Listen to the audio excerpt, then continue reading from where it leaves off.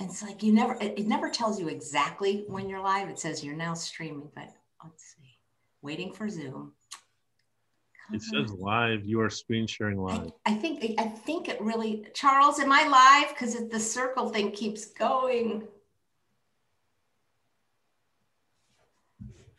It says page. Can you tell me if I'm live, Charles? Let's see. Yeah. Oh, now it's going. Okay, hold on. Yeah, so I'm waiting for this little blue bar, Josh, and that's Sure, what I was waiting for. No, okay, and then when it enters, I can talk. Any second now, any day. Hey, everybody, and welcome to Chef AJ Live. I'm your host, Chef AJ, and this is where I introduce you to amazing people like you who are doing great things in the world that I think you should know about.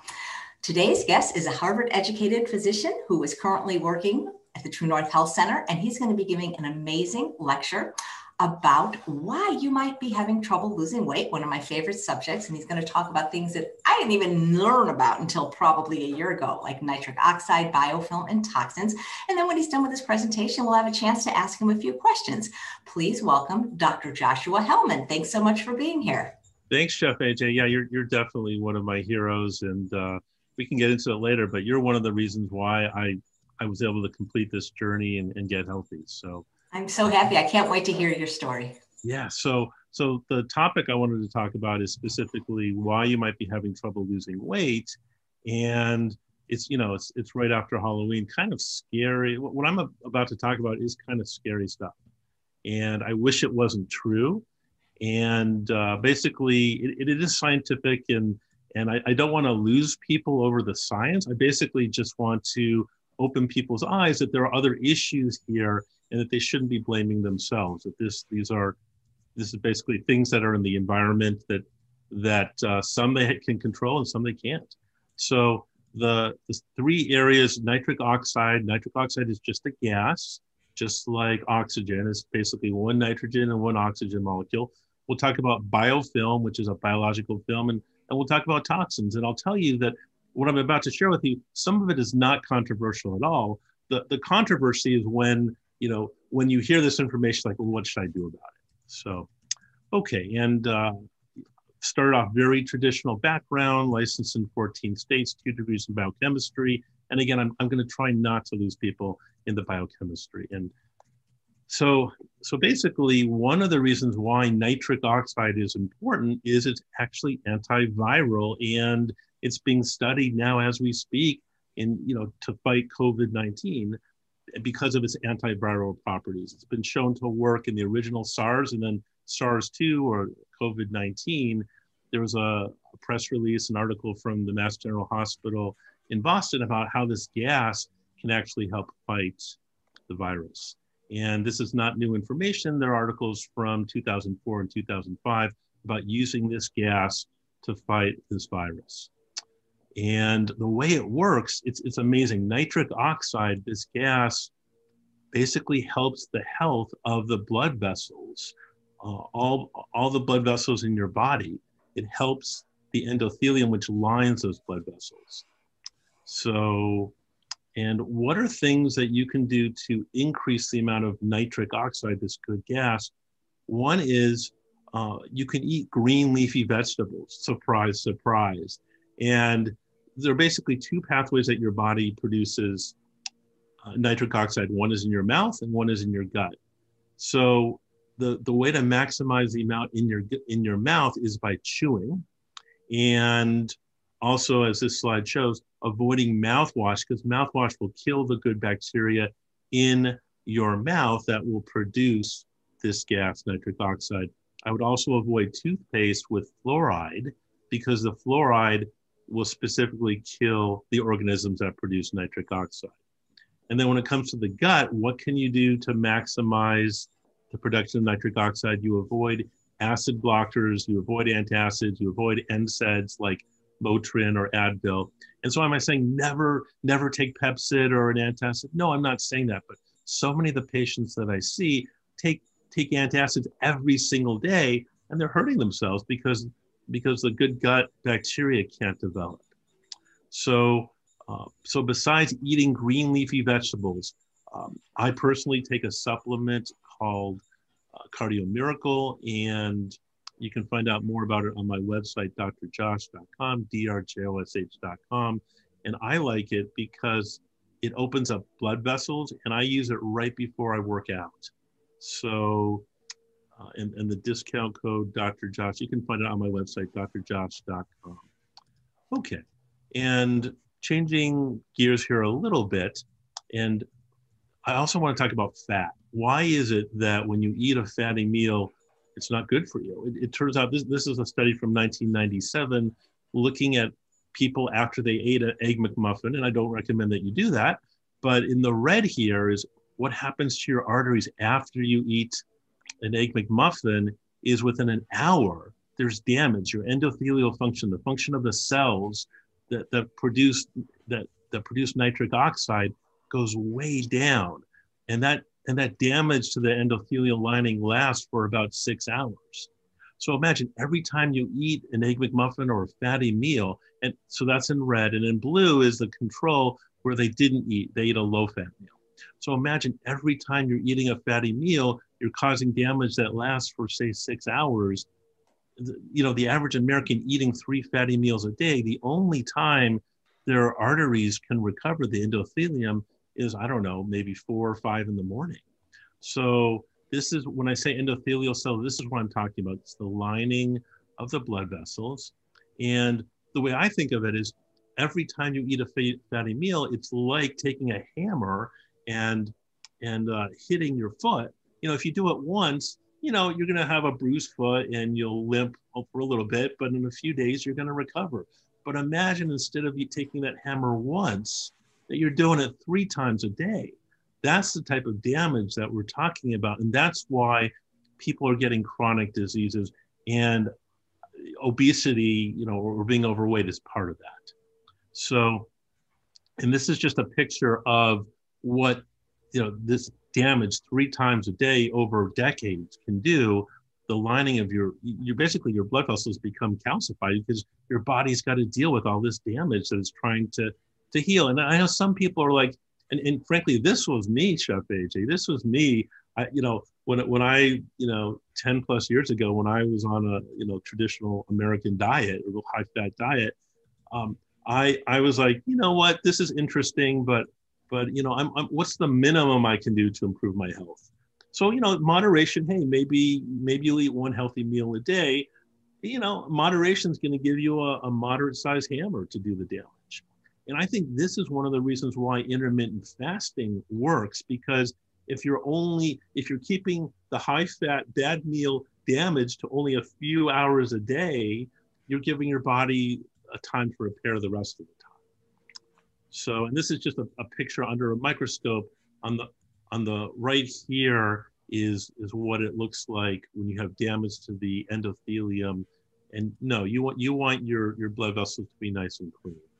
So, if you were to put all the blood vessels, together, they're huge. It turns out they're 50,000 miles of blood vessels, over 2 times the circumference of the Earth.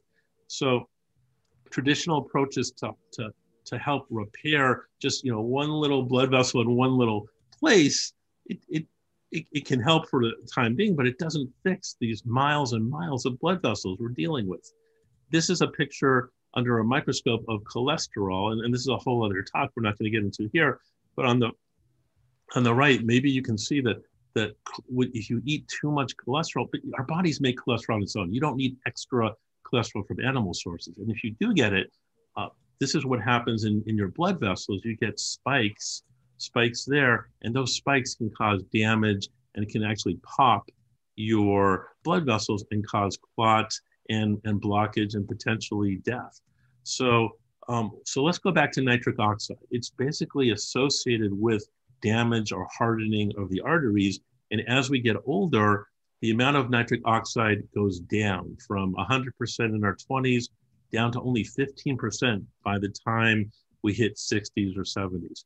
So I've been asked this many times, like, so this isn't the typical American. What about people who do the right thing and eat right and maybe, take a nitric oxide supplement? Well, their numbers are a lot better. So, and you might be thinking, oh, well, how do I know if I've got these problems? One way to find out is you can take an ultrasound probe and actually look at your carotid and see how thick your carotid is and if there's any damage there. So, and we grade this in different degrees. But as the damage, as the thickness gets worse and worse, you get more and more calcium buildup as the body's trying to heal the specific damage. And when you eat a fatty meal, you get sludging in the blood vessels. And this is kind of interesting. Why is it when you eat a fatty meal, you cause damage to the lining? And the reason is, this is fascinating. When you eat a fatty meal, you change the formation of the red blood cells from nice smooth surfaces to spiky ones. And it's the spikes. You run something really spiky through a small blood vessel, the endothelial cells get shredded. So this is why eating a high fat meal is not a good approach. So why is this all important? So basically, if you can use nitric oxide to open up your blood vessels, you're going to be able to have more efficient exercise, and you can also help bust up the biofilm, which we'll talk about next. Have I lost you yet, Chef AJ? Not yet, but I'm taking notes. Okay. So what is a biofilm? And again, this is something that I learned in basic biochemistry, but most physicians don't really apply this. So biofilm is just a biological film. And, if you've ever looked at pond scum, yeah, that's a biofilm. But what I'm talking about here are biofilms within the body. And what are examples of biofilm? Well, one good example is in your mouth. And it's the reason why we brush our teeth, hopefully a couple times a day, to remove the amount of biofilm from the bacteria in our mouth. We've got biofilm in our ears. Now, if you have a hip implant, it's, let's say you have a metal hip implant, the surface of that implant doesn't have blood vessels. So it's very hard for the body to deliver white blood cells in their immune system to specifically fight the bacteria. And then there are also infections like the Lyme spirochete that will spin a biofilm around it. And those are just some of the examples where biofilm is found. This is what it looks like under a microscope. You basically go from one cell to many that look like a mushroom, and then they go back to single cells. So, but what's interesting is within this mushroom, there are often lots of different bacteria and parasites and toxins, which we'll talk about next. And this is just another diagram that is a cycle. And yeah, it's normal to have biofilm, but you want to keep it, you want to keep that infection to a minimum, like we talked about. And this is what it looks like under a microscope. If you can think about what these bacteria will do, is they will lay biofilm like layers of an onion. So what I found working in clinics where we dealt with patients with chronic neurologic problems like Parkinson's, and what we would do is bust up the biofilm. And what would be interesting is it was reverse chronology. So you go back in time, every time you take off a layer, it would release the toxins and the infections that were there at the time it was laid down. So you can do blood tests for biofilm. How do you bust up the biofilm? And again, I don't recommend that you necessarily do this on your own at home, but there are things like glutathione, nitric oxide, vitamin C, alpha lipoic acid, phosphatidylcholine, and enzymes like nattokinase and serrapeptase. And the reason I don't recommend doing heavy detox on your own without medical oversight is you can actually do some damage. And let me give you a specific example. If you have toxins in your body, one of the ways to approach it is to give you a binding agent like zeolite. And zeolite's it's basically a cage that will bind off to anything that it comes into contact. Now, there's some people who are advocating taking zeolite drops, putting them under your tongue, and then they get absorbed into your bloodstream, and then they get filtered into your kidneys. The problem is then you're delivering that toxin to your kidneys, and you can do kidney damage. And unfortunately, the kidney cells, the nephrons, normally don't regenerate so easily. So instead of that, I normally recommend oral binders.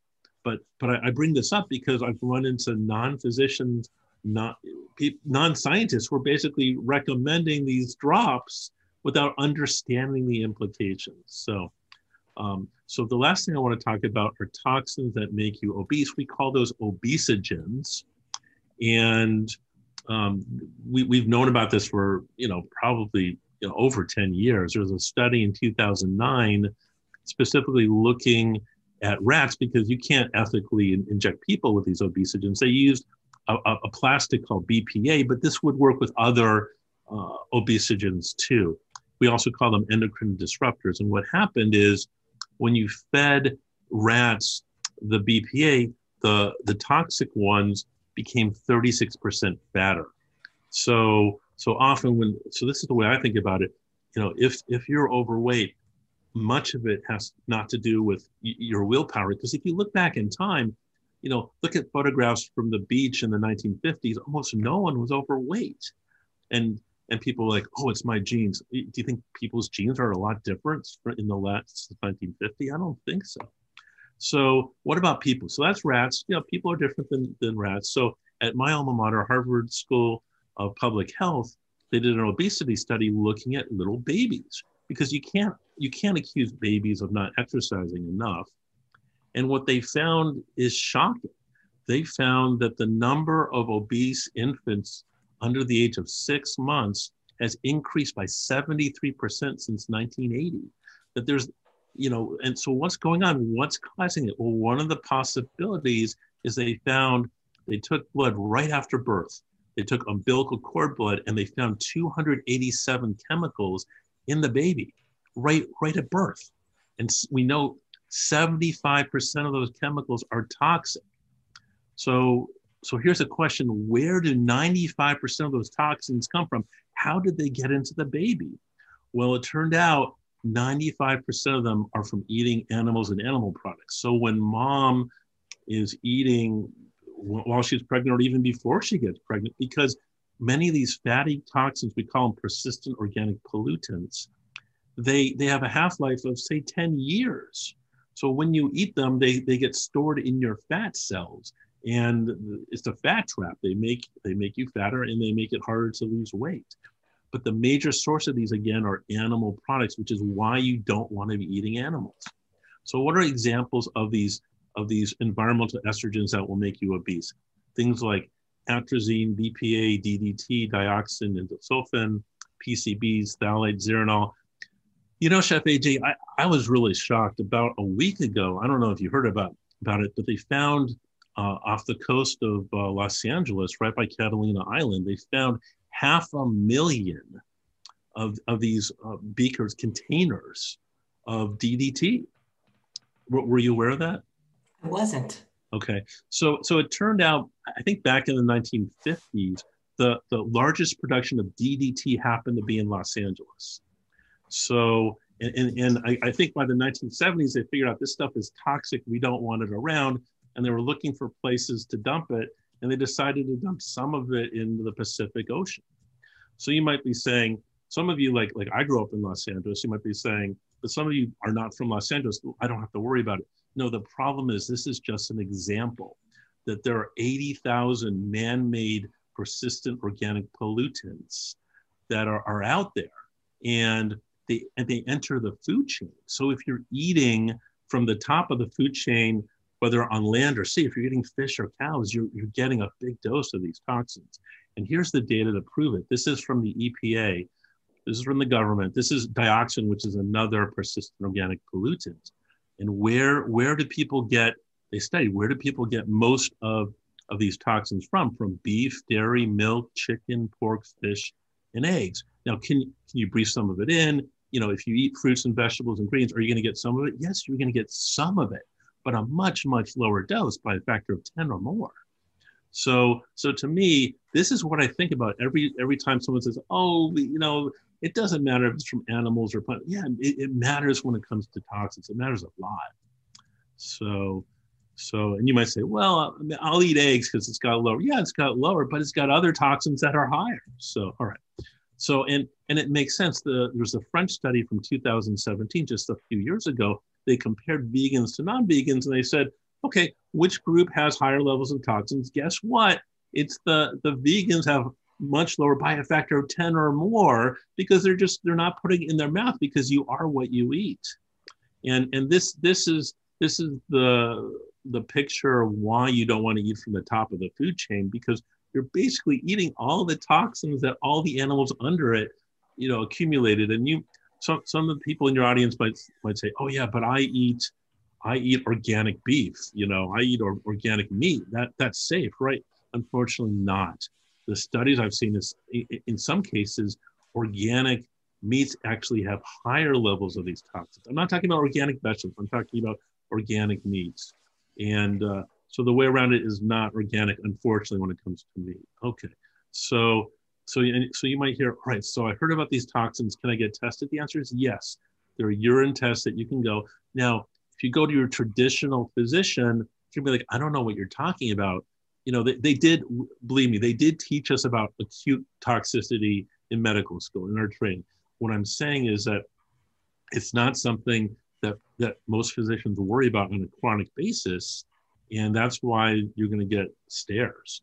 But you can do specific testing on your urine for different types of petroleum and industrial toxins and pesticides, mold. You can check your mitochondrial function, because some of mitochondria produce energy in every cell in your body, but they also help remove toxins. So if your mitochondria are not working, you're out of luck. You got to focus on improving your mitochondrial function. And you can also look at organic acids through the urine. All right. Another topic, which we could spend a whole lecture on, heavy metals are another type of toxins that are higher, for example, in fish, whether it's mercury, lead, cadmium, arsenic, or aluminum. And you normally want to do hair testing for chronic exposure. And there are ways to treat it, things like coriander, glutathione, chlorella, garlic, wheatgrass juice. And even if your symptoms are severe, you can do chelation therapy. Again, you're not going to be doing that at home. Okay, so conclusion, losing weight can be difficult for so many different reasons.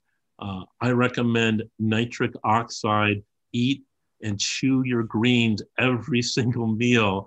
And I remember, and that's one of the things I loved about Chef AJ, is like every meal you want a big bowl of salad. But I do that, but I also supplement, because I want a long-acting nitric oxide approach. BIOFILM, again, it sounds like crazy medicine, but it's produced by bacteria and parasites, and you can bust it with exercise, nitric oxide, things like that. And toxins, if you're having symptoms, you can definitely get tested. You just have to find a doctor like myself who's open-minded enough or likes the science enough, is willing to learn about this. And here's my contact information. Best way to reach me is Dr. Josh, drjosh.com. Areas include chemical toxicity, Lyme mold, lifestyle medicine, and even cancer. And and here's the Cardio Miracle discount code, Dr. Josh, drjosh. And I hope I didn't completely bore everyone and put them to sleep. I don't think you bored us. I think you scared us. Okay, yeah, it's Halloween, yeah. Okay. I mean, especially like with those children, that's just not acceptable. It's not acceptable, and I think, as I grew up as a child in Los Angeles, and so as I was growing up, I remember going to Santa Monica Beach all the time, and so I was in the water on a beach, and a few miles away, you've got these big drums, 500,000 canisters of DDT, which, I'm sure some of that got incorporated into my body because I was eating meat and fish and all those things growing up in Los Angeles. So yeah, it's tragic. Would you like to stop the screen share, and then we can see you? And then if you wouldn't mind, Dr. Hellman, answering a few questions based on the lecture. Of course, that would be great, Chef. Thank you. And then also I'd love to hear about what you're up to at True North. But a couple of people are saying, well, but tap water has fluoride. So what alternatives do you recommend for either water and also for toothpaste? Because people are saying, well, we need fluoride in our toothpaste. Yeah, so that's a great question. And first I'm going to say that if you talk to the typical dentist, they're going to say, oh, you need fluoride. And the problem with that approach is fluoride, we know, is a neurotoxin. So what are things that you can do? There are toothpaste out there that don't have fluoride. And the other thing is I would advise people to stay away from tap water. when you can get, what we do at True North is we just get double distill the water. You can get filters that will remove the fluoride. So, but what I'm sharing with you is definitely different than the mainstream advice you're going to get from dentists. But I think one of the key points here is what's called the precautionary principle. When you have something that you're not sure is safe or not safe, err on the side of, let's just assume it's not safe. So because there's information about fluoride being toxic, why risk it? Yeah, I agree. Maggie says, is tea tree in toothpaste okay, or does that damage the mouth bacteria? I think tea tree should be okay. Here's another tip when it comes to oral hygiene. There's some people who will scrape or brush your tongue, which is fine, but I would leave the very back of the tongue for some bacteria to grow, so your body can fix the nitrates that way and produce a nitric oxide. Nice. Let's see. Monarch says, how does drinking wine affect the biofilm? Yeah, so wine is a toxin, or excuse me, the alcohol in the wine. We know that alcohol is a toxin. So it is going to have an effect on the biofilm, and I'm not a fan of drinking wine on a regular basis. So, but for the reason of the alcohol part. Right. And then most people, they do make alcohol-free wine, but it's not very popular. That's true.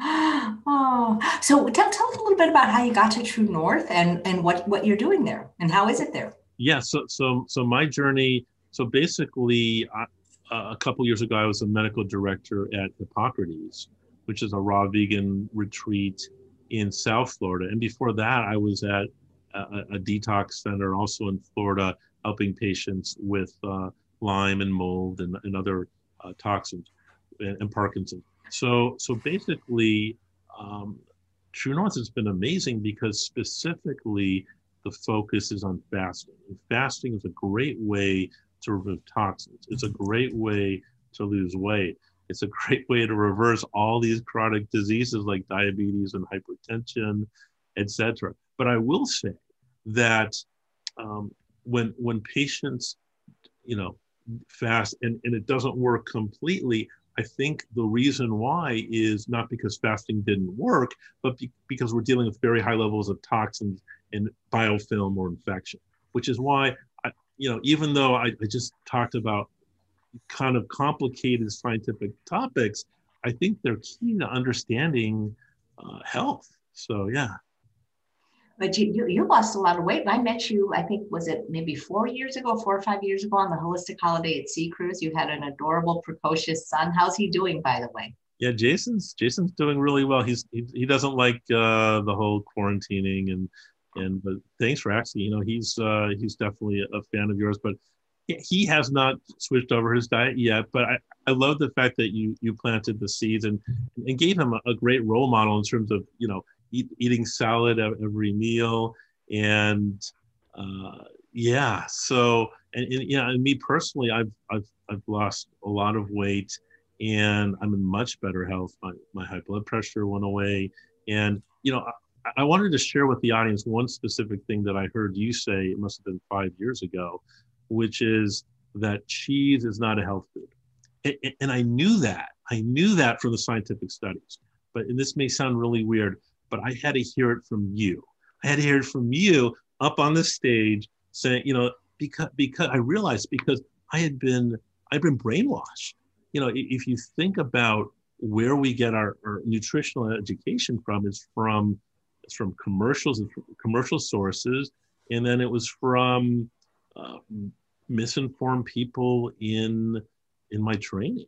So I needed to, even though I'd heard, Dr. Barnard and other people and, read books about it, I needed to hear it from you. And then that, to me, that was the last step of being like, oh, okay, I can give up all these animal products. I'm not addicted anymore. That's great.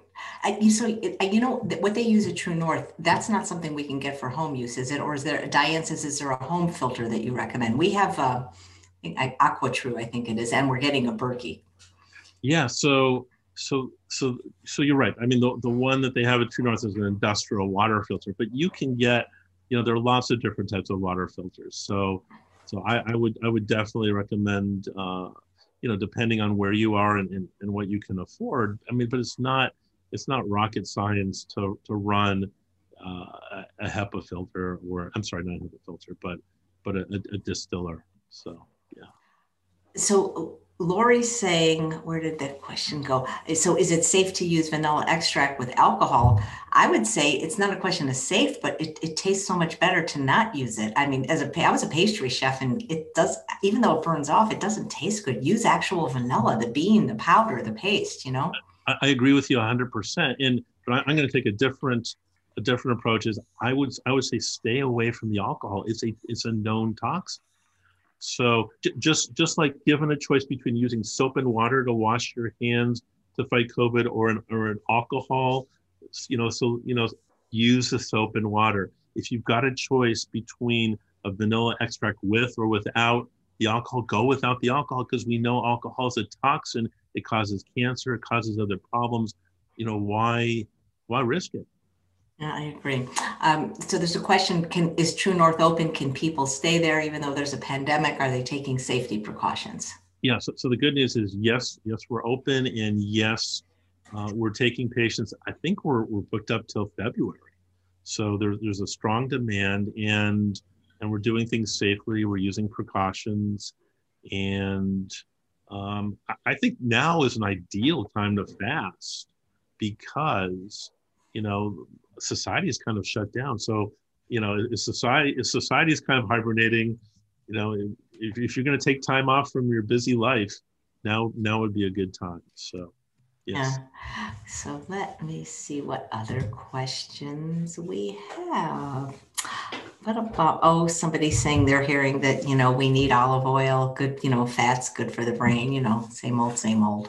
Yeah. So there, I mean, we could talk for an hour just on that topic, but I'll try to condense it very briefly. So is olive oil better than butter? Yeah, it'd be better to use olive oil than butter.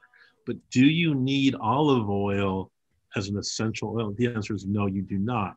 A lot of the marketing about oil is just that. It's marketing for commercial, purposes. Here's one example. To make a gallon of olive oil, it takes over 5,000 olives. It's a highly processed food. And what I want you to think about is every time you take that olive oil, you're causing red blood cells in your body to get spikes, and those spikes are doing damage to your blood vessels. So that is not healthy. And the other thing to consider is that I lost my thought, but it's interesting. I mean, at Hippocrates, they put oil in every prepared dish. Yeah, you used to work there. What was that like, and how is obviously it's different than True North, but they had a different take on oil, which I don't understand, especially for people that are trying to lose weight. Yeah, and 100%. So you have people working out 4 hours a day, really hard, which is awesome. But then you bring them to the dining hall and you feed them, dressings with oil and prepared foods with oil. It doesn't make any sense. And the response I got from the leadership there was, well, we've done it this way from the 1950s. I don't care about research showing that when you take oil in, you're doing damage to your blood vessels. So it is true that olive oil is better than some other oils, but it's not a health food, and it's not I'm not saying never have olive oil in the rest of your life, but like other forms of salt and sugar, it's something that you shouldn't regularly be adding to your food. But I get it. It took me literally years to adopt a healthy lifestyle. So if you need olive oil right now to make that transition, more power to you. But don't be under the understanding that that's a health food. And certainly trying to lose weight. That's I the mean, most calorie-dense but thing. 75% of the population is overweight or obese. So who are these people that can use olive oil and alcohol moderately? I mean, Right. who are these 25%? I don't know any of them. So Yeah. So the other thing is, I also want you to think, because people hear, oh, I need olive oil, healthy fat for my brain. What I want you to think about is, and we've looked at autopsies of patients with dementia, is that the people with the dementia have clogged carotid arteries because they were eating those healthy oils. So unfortunately, every time you eat oil, you're doing damage to your blood vessels, including the blood vessels to your brain. So explain to me how you can have a healthy brain if you can't deliver blood flow to it. I don't know. I think a lot of times people just want good news about their bad habits, like Dr. McDougall says. So there's a question from Vivi: if reverse osmosis filters out fluoride? Reverse, I think they should, but I would check with the manufacturer. I can't claim to be an expert in all the filters. I will say that one that will not remove fluoride are the charcoal filters. If it's just charcoal, charcoal is a good binding agent. It's going to bind toxins, but it's not going to bind the fluoride. So, so you normally need to distill it, basically cause the water to evaporate, so you can get rid of, the fluoride and other salts. Right. Dina says, is xylitol okay in toothpaste? I heard from the GI doctors I interviewed for the GI Health Summit that none of that stuff is good for the gut. I agree with you. I don't think xylitol is, even though it may be, you can find it naturally in a few rare fruits or vegetables, it's not something I would add. So I agree 100%. And when you think about it, it is an added sugar. Just like you shouldn't be adding corn syrup or sugar to your beverages, you shouldn't be adding artificial sweeteners either. So either way, no, it's not something that you want. Great. David says, do you have any programs where you work with people who do the program from home, let them do their own fasting, and then watch them via video? That's an interesting concept, actually. Yeah, so the quick answer is it depends on how long. So I'm not an so one thing I love about True North is it's medically supervised. You've got someone rounding on you a couple of times a day. I think it depends what type of fasting you're talking about. If you're talking about intermittent fasting, sure, I'd love to talk to you. I'm licensed in 14 states, etc. So, but when it comes to, someone who wants to do a week or a 2-week water fast on their own, no, I think it's safest to have medical supervision. Yeah. So do you do telehealth? I mean, you said you're licensed in 14 states. So if people live in one of those 14 states, they can actually make an appointment with you? This is true. Yeah. I'm doing it now through True North, and you could also reach out to me at drjosh.com. Do you happen to know which 14 states they are, or do you have to look it up? I don't have them all. I mean, I'll probably come up with 13. So I bet you're in California for sure. Yeah, definitely. Right. And what I can also tell you is I also do coaching, in general terms in the states I'm not licensed. So that's fine. I don't think that's as important. Where the license is important is if I'm going to be prescribing something. But yeah. Yeah, that thing, I can't get that image of that baby out of my head. I mean, what do they say to the parents? Like, sorry. Yeah. Well, I mean, it's tragic. I saw an article in the news this morning about they're finding if you give your baby a plastic, bottle to feed, that just in the act of putting a liquid like milk or formula in that bottle, it produces 1 million different microplastics. And unfortunately, my assumption is that all of these plastics have the obesogenic effects. So basically, if you're using plastic to feed your baby, so it's not just what they got in the umbilical blood, in birth, but if you start feeding them in plastic, that you're giving them a dose of these obesogens starting, at age 0 or 1. It's tragic. and it's considered controversial. I mean, the article was, they had a pediatrician said, yeah, I think mothers should be, parents should be concerned about this. Like, yeah, I think they should, but I think you also have to understand that there's a whole industry wanting things to stay the way they are. So, and it's always like we wait for it to get bad and then try to fix it, like the planet, instead of just not hurting people in the planet, and proactively. It's crazy. Yeah. Just because we've been using plastic for 50 or 100 years doesn't mean it's safe or appropriate. And it's time to change. It's just so, it's so hard because I get criticized a lot when I'll do recipes, and it's like, especially early in the pandemic, we weren't allowed to bring our bags in the store. It's like, how do you buy food without a bag if it's not, it's such a difficult thing because that's what they sell. You got to shop somewhere, and not all of us can grow our own food. I wish they didn't use it. Yeah. So I think Chef AJ, one of the things you need to do is first not get frustrated and throw up your hands and say, well, if it's going to be so difficult, I'm not going to do anything. What I try to do is maybe every week or every month, try one new thing. And am I around plastic in my life? Sure. But whenever I have a choice, if I'm going to go out and, get a bottle, it's like, it's going to be a metal bottle. Now, is there plastic here? Yeah, there's plastic here. So am I perfect? No, I'm not perfect. I'm not going to lose sleep over it.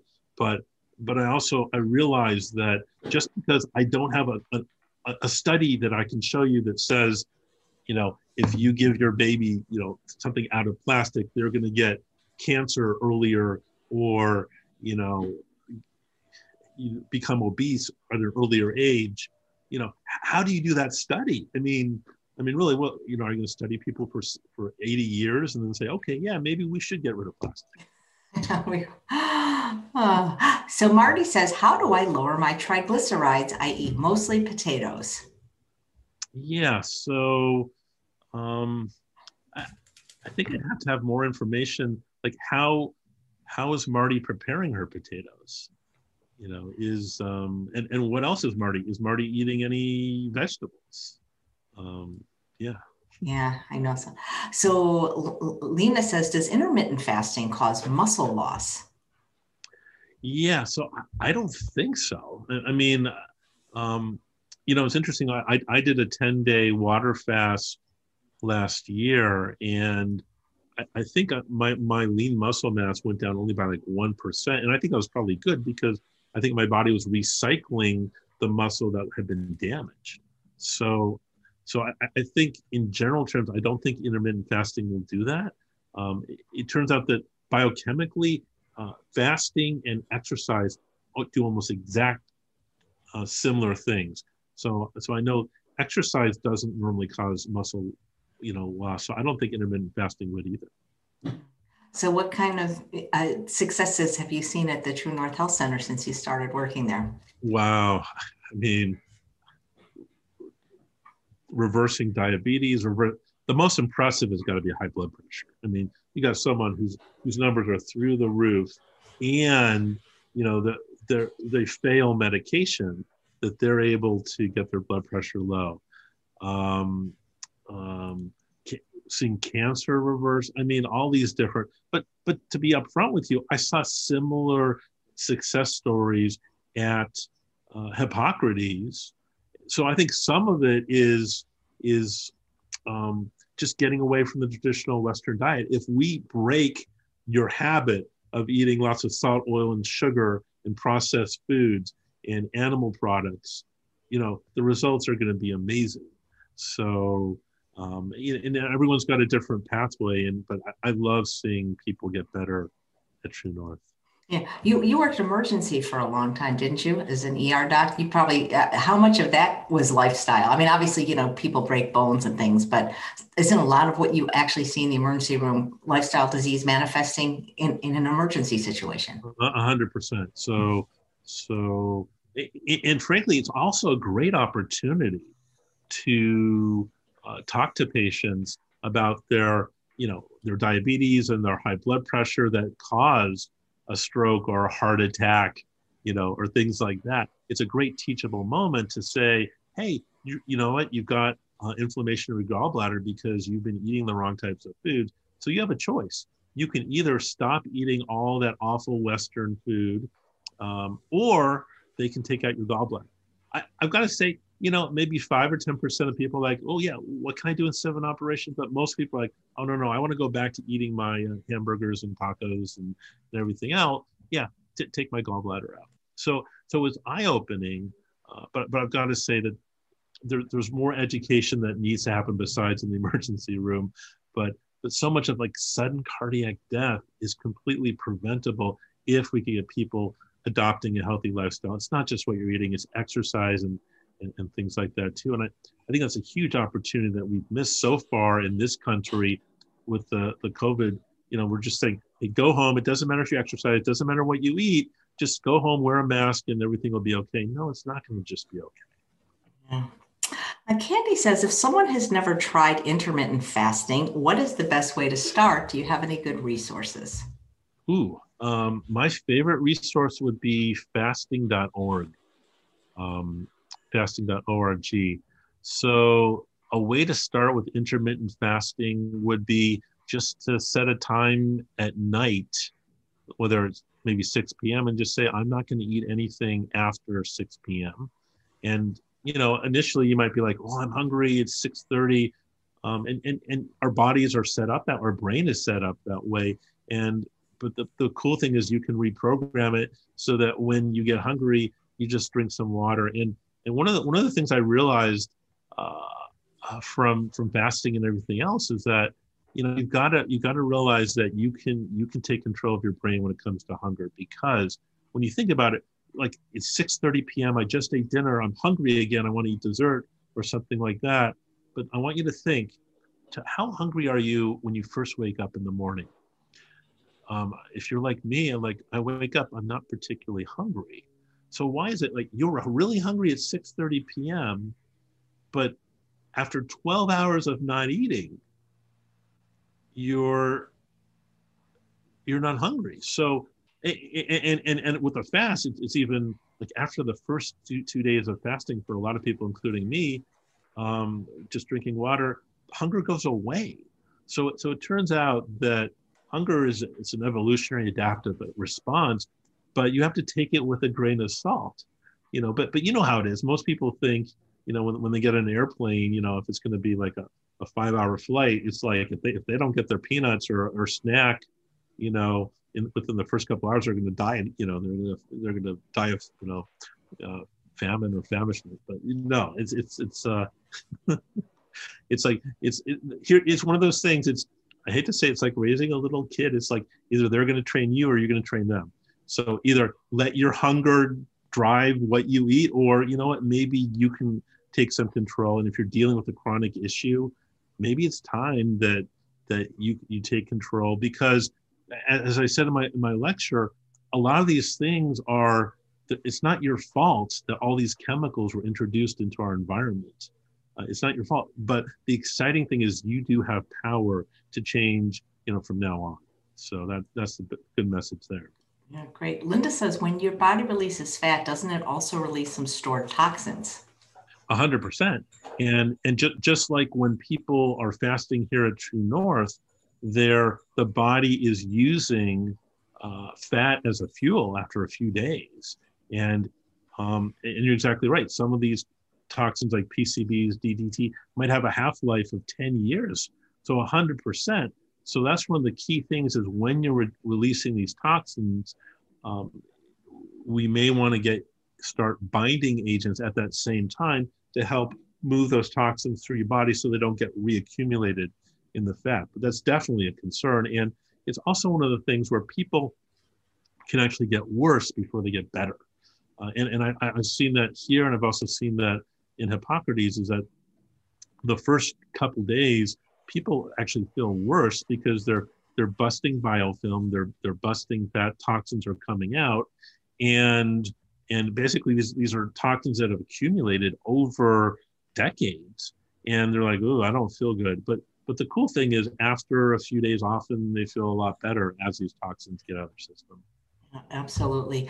Dina says, how can I lower my LDL? It's despite eating whole food, plant-based, low-fat, exercising daily. Can lack of sleep affect LDL? You know, I heard a talk by Dr. Clapper saying we don't have to worry about our LDL because that we don't need the garbage trucks because we don't have garbage. I mean, I'm not saying it as good as him, but that the numbers are for the people that don't eat like us or exercise. Well, I understand what Dr. Clapper's saying in general terms, because a lot of the studies are not done on vegans or people who eat plants primarily.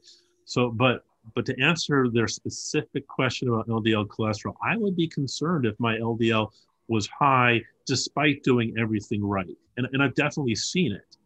And what are some common things like, let's say you're eating everything right, just plants, you're not adding salt, oil, and sugar to your diet. What are some other things that could still be causing your LDL to go up? One is coffee. Some of the fats in coffee can cause your LDL to go up. Another one that I've seen is coconut. You definitely want to cut coconut out of your diet. The other one is heavy metals. Toxins like mercury can definitely poison your mitochondria, which makes it a lot harder to use fat as a fuel, which can cause obesity. So no, I wouldn't just throw up my hands and say I'm doing everything right. Another thing is it's rare. It's 1 in 300 people, but 1 in 300 people may have a genetic disease causing them to produce too much LDL. So the bottom line is you need to find an expert like myself to go through that differential with you to get you some answers. Because guess what? If your LDL is high, even though you're doing everything right, you're at an increased risk, and it's risk that could be reversible. Thank you. JL says, what chronic conditions does fasting help with the most? It's I would say any of the diseases of excess, which are all the common causes of death and disability in our country, which are high blood pressure, diabetes, heart disease. Yeah, to my mind, this is almost like the same disease, just in different parts and different organs of the body. So if I had to pick one favorite that we now have a lot of research showing that fasting works, it would be high blood pressure. But I don't think it just works in high blood pressure. It's a very easy thing to study. And it's remarkable. We've got pharmaceutical companies producing all these high blood pressure pills, and they don't work that well, and they can be toxic themselves. But we've got a traditional approach that works. But again, I don't recommend that people try water fasting on their own, especially if you've got medical conditions. Does decaf also raise the LDL? Because I heard there's really no such thing as truly decaffeinated coffee, that it has like 75% less, but it still has caffeine. Yeah, I think decaf, unfortunately, can also raise the LDL. And, I also worry about what they use to extract the caffeine, what chemicals they're using, talking about toxins. And then I also worry about, here's another example. In order to produce coffee, you take a coffee bean and you roast it. Roasting means you raise it to a high temperature. When you take a bean and raise it to a high temperature, you produce something called acrylamide, which we know is a carcinogen. So yeah, I personally don't drink coffee. I like tea if I'm going to drink something like that. So for all of you there, like, coffee may be something, if you still drink it, maybe something to switch over on your radar screen. Although I don't recommend, it's like if you have a completely awful diet and traditional American diet, it turns out that the number one source of antioxidants for Americans is coffee. So if you're eating a really bad diet, I wouldn't just say, oh, stop your coffee, because that may be the only natural product in your diet. So I guess that's the tough thing answering these questions is like, it depends. But in general terms, no, I'm not a fan of coffee. Is the caffeine in tea also bad? TS is asking. Yeah, so I think the quick answer is yeah, it's a stimulant. It's not something you should be taking, even though we can watch lots of advertisements about it. It's like, think about your brain. Why would you want to give your brain stimulants? I mean, yeah, I get it. Like if you need, you're sleep deprived and you really need to drive, or sure. Could there be an example where you take a stimulant? Yes, but that's not. Look at the typical American is doing it every single day, every morning. So no, I'm not a fan of taking teas with caffeine as a stimulant. Nice. So there's a question from Sherry. Does sweating in an infrared sauna help break down biofilm? Yeah, so I'm a big fan of sauna to remove toxins, because through the sweat, and yes, that can help mobilize the toxins. I will say, when it comes to infrared, because the studies on toxins and sauna were done with traditional steam saunas in Finland and Scandinavia. So I am a fan of infrared, but I caution people, before you buy an infrared machine that hopefully you're going to do like on a daily basis, that you make sure that it's not releasing a lot of the RFID, a lot of the radiation, because I don't want you to remove the toxins with that sauna, but then get cancer 10 years later because you were getting constant doses of radiation from that sauna. So and you can check it with a meter. So it's something you can do your homework on. That's great. Let's see. Also, nice comment from Gina. I really like this doctor. Well, True North always gets nice doctors, don't they? I mean, everybody from True North is amazing. Thanks, Gina. So how do you, there's a couple of people are asking really, really specific medical questions, which I'm not going to ask you because you cannot advise somebody right now whether they should or shouldn't take a medication. So if they wanted to have a private consult, would you prefer they contact you through True North, or you did give a slide with a lot of information? So would that be the best way to contact? Yeah, probably just through drjosh.com. You can find my contact info and we can figure out the right approach. Yeah. That's great. Well, this has been wonderful. Thank you so much for your presentation. And I'm so happy you're at True North, and I hope you enjoy it there so that you'll stay. Thanks, Chef AJ. Yeah, and like I said, you're one of my heroes, and you're one of the reasons why I was able to figure this all out. So keep doing what you're doing, and yeah, what a pleasure. I'm so glad. It was so nice to talk to you. And thank you guys so much for watching another episode of Chef AJ Live. We have 3 shows today. There's a cooking demo at 3 o'clock with Thomas Allen from California Balsamic, making amazing recipes with pumpkin pie balsamic. And at 1 p.m., another wonderful medical doctor, Dr. Bindia Gandhi. Say hi to everybody at True North, Dr. Hellman, and take care.